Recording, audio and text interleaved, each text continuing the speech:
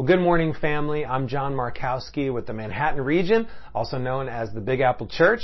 And as you know, we're all here in our English-speaking service in the New York church, but there's also a simulcast for our Spanish-speaking brothers and sisters happening right now. So I do want to say to them, bienvenidos a todos, mi hermanas y hermanos latinos también. It is great to be together worshiping God online.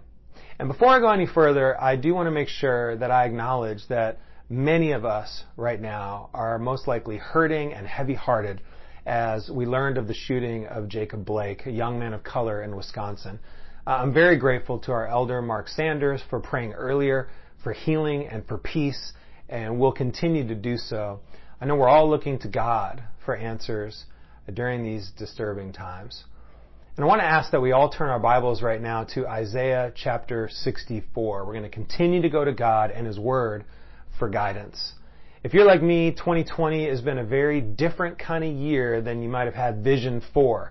And it's hard to believe that it'll be September in a couple of days. That's like mind-boggling. And I do have to say, I'm very excited to worship with our African brothers and sisters next week, because that'll be our Labor Day weekend service. And so, because of that, we wanted to share a few Labor Day related thoughts in this service today ahead of the upcoming holiday. And actually, I didn't realize this, but the first Labor Day parade happened right here in New York City, celebrating the contributions of American workers, honoring hard work, as we see all over the Bible. Right here in 1 Thessalonians 5:12 is no different. And we do have hundreds of essential workers online with us right now. And I just want to say on behalf of the church how grateful we are for your tireless efforts and service, especially these last few months. You know, there's an expression around this topic and theme and word, labor. Sometimes you hear people say it. It's a labor of love. Have you ever heard of that saying? If you have and you know what it is, please write in the chat your own personal definition. Let's see what you got. Let's open up the Webster's of the mind. Don't Google it. And just give it your best. Throw it in the chat. What is a labor of love? And we'll start reading that in a minute. And we'll keep going. So maybe you've said this phrase when you were working on something super challenging, but you enjoyed the work. It was difficult, but you were proud of the results. You called it a labor of love. Okay, I see we're getting some good answers here in the chat. Now, one definition says that a labor of love is a productive work performed voluntarily without material reward or compensation. Now, I'm guessing that might be how a lot of moms feel in the aftermath of childbirth. You know, that it is super challenging, a lot of work, did it voluntarily. No, I'm not getting paid for it. It was definitely a labor of love. I am a literal labor of love to my mom. My mom actually went into labor with me on Labor Day. I wasn't born in a hospital. My parents were hippies. They wanted to give birth to me at home, so Mom was in the backyard walking around. Contractions came. She walked into the living room, sat on a chair, and gave birth to me right here in this house. On the right side window, just beyond that place, is where I happened. And she definitely wasn't getting paid for it. In fact, there wasn't even money for a crib. So first few years of my life, I lived in a cardboard box. Maybe that's why I love New York City so much. I got used to small spaces at a young age. I'm not sure. But let's continue to look at this phrase, labor of love, in a spiritual context. So here it is. In Isaiah 64, verse 8, we get a perspective on God. It says, "Yet, O Lord, you are our Father. We are the clay. You are the potter. We are all the work of your hand." Here we see that we're a labor of love to God. God is the potter, and we are the clay. Maybe He tells the angels this is a labor of love. Let's turn over to Jeremiah chapter 18.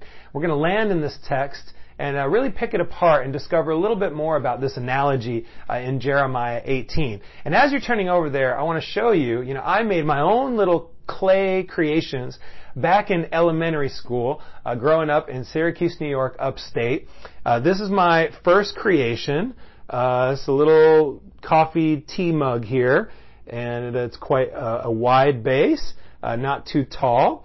And I got my my JM initials on there so everyone would know that I did this, and I was pretty proud of it. It's got a couple of issues, kind of cracking down there at the bottom. I had some problems with the handle here. And basically the biggest thing I learned is that you can always mold soft clay.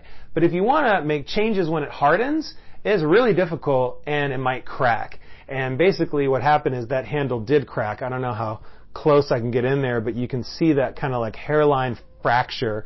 And eventually the handle popped off. So we can't use this as a cup or a mug. It's not functional in that way because it will most likely fall apart. So I learned my lesson, and my second creation was this beautiful vase. Vase, you say? It doesn't look like a vase. It looks more like an alien obelisk, but it is a vase. I'll explain. There's my initials again, nice and smooth.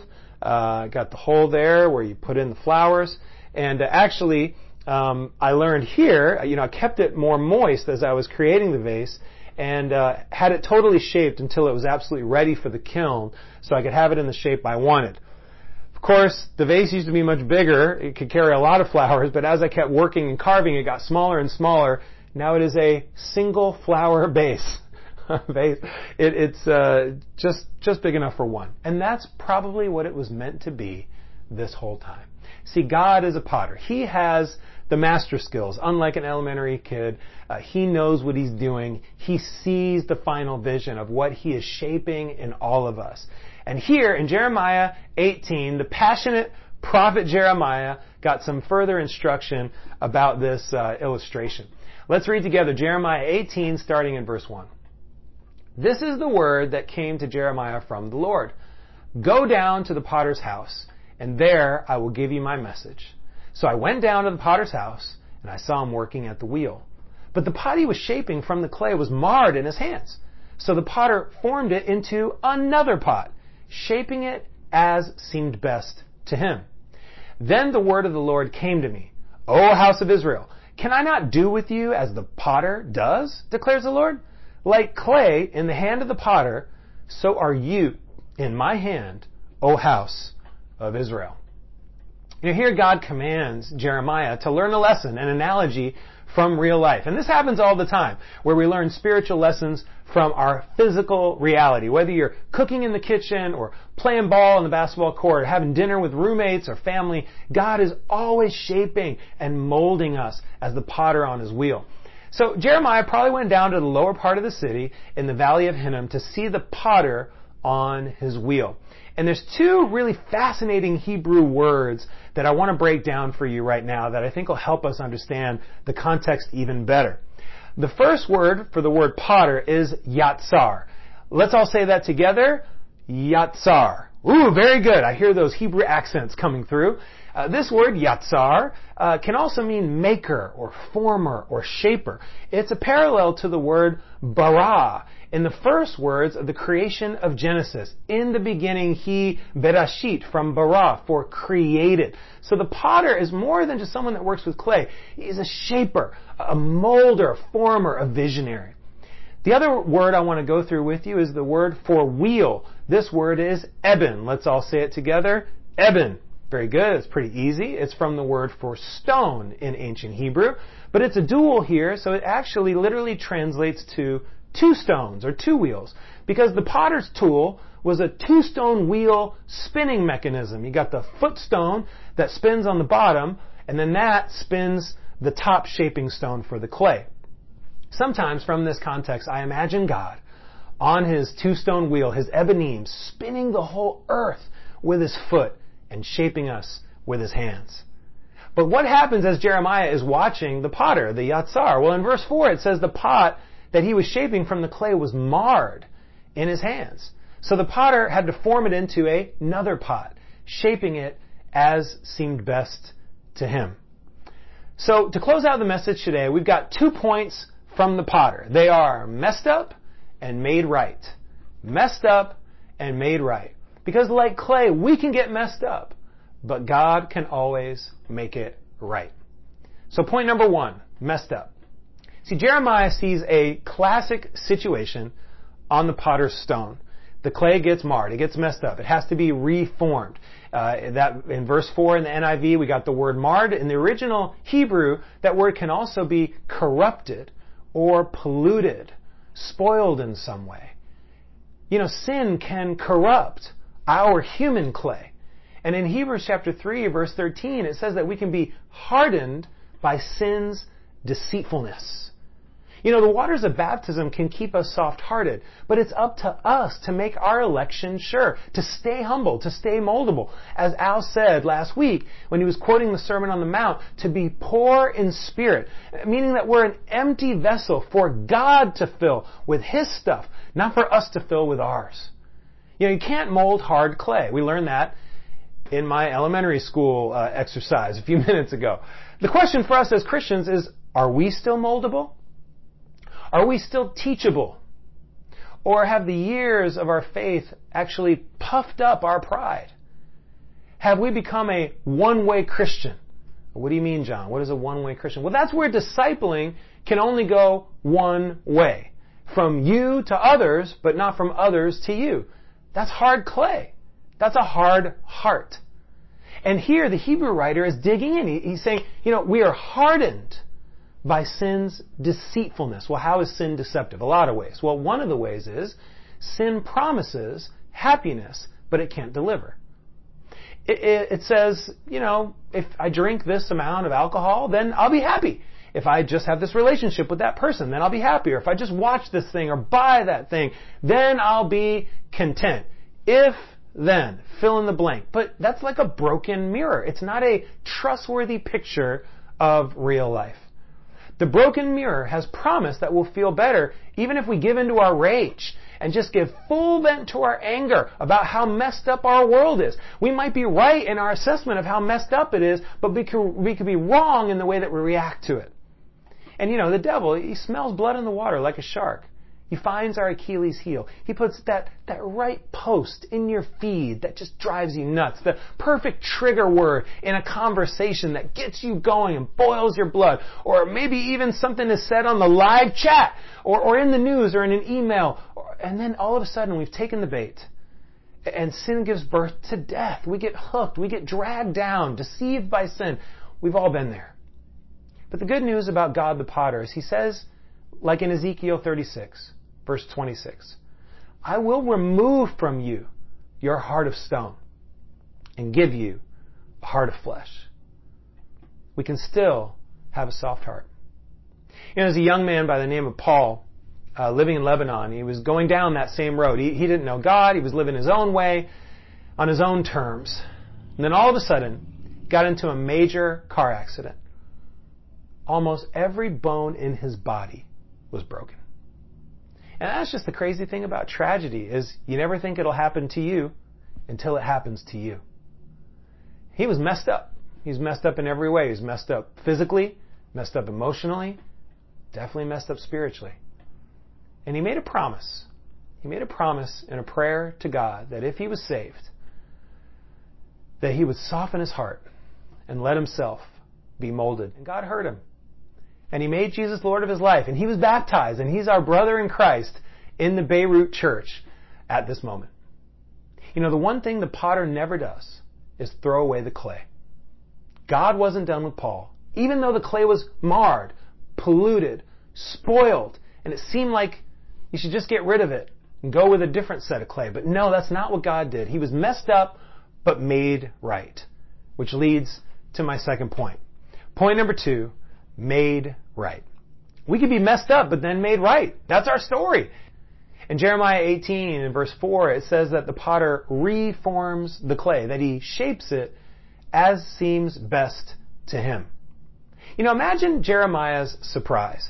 He's hearing this, he's seeing this analogy, he's down at the potter's house, he's understanding, okay, I get it, we're like clay, you're giving Israel another shot. But look, Lord, why? Maybe it's time that you don't give Israel another shot. And God says, nope. As long as there's clay to shape, I'm going to put in the work to make it right. On August 4th, earlier this month, there was an explosion in Beirut. Hundreds were killed. Thousands were injured. And our friend Paul, that we just shared about a minute ago, worked in a restaurant in the blast site. And when he came to his senses after the explosion, he did what disciples of Jesus do in crisis. He got busy helping others. But as he's running from person to person, someone grabbed him and said, "No, you need help." He was soaked in blood. And it wasn't others' blood, it was his. A shard of glass had hit his liver and he was bleeding out. Shock does weird things to the body. And so he takes the advice of this stranger and starts to walk towards a hospital. He gets a hold of his brother, says, let's meet at this place. I need your help. I need to get to a hospital. I'm bleeding out. I think I'm going to die. And of course, they get to the hospital. It's overloaded. It's overwhelmed with all the people that were injured, the dying. And there's no room. And so he turns to his brother and he says, "I'm at peace. I can die." It reminded him, in contrast to the accident 3 years earlier. Then he had fear dominating his heart and his mind, fear of the unknown. But now he was sure of one thing, and that was his relationship with God. And he was willing to bet his life on it. For some, it is their time. And even recently, we grieve the loss of many of our loved ones. But in that moment, it wasn't time for Paul. God still had some shaping to do. And it's an amazing story because he's recovering now from his wounds and he continues to go out and serve, volunteer with Hope Worldwide, and do his best to make a difference. Paul got centered and then recentered. And that's what potters do. When they get the clay on the stone, they center that clay. They press it down. They put a lot of pressure and they make sure that it's completely balanced.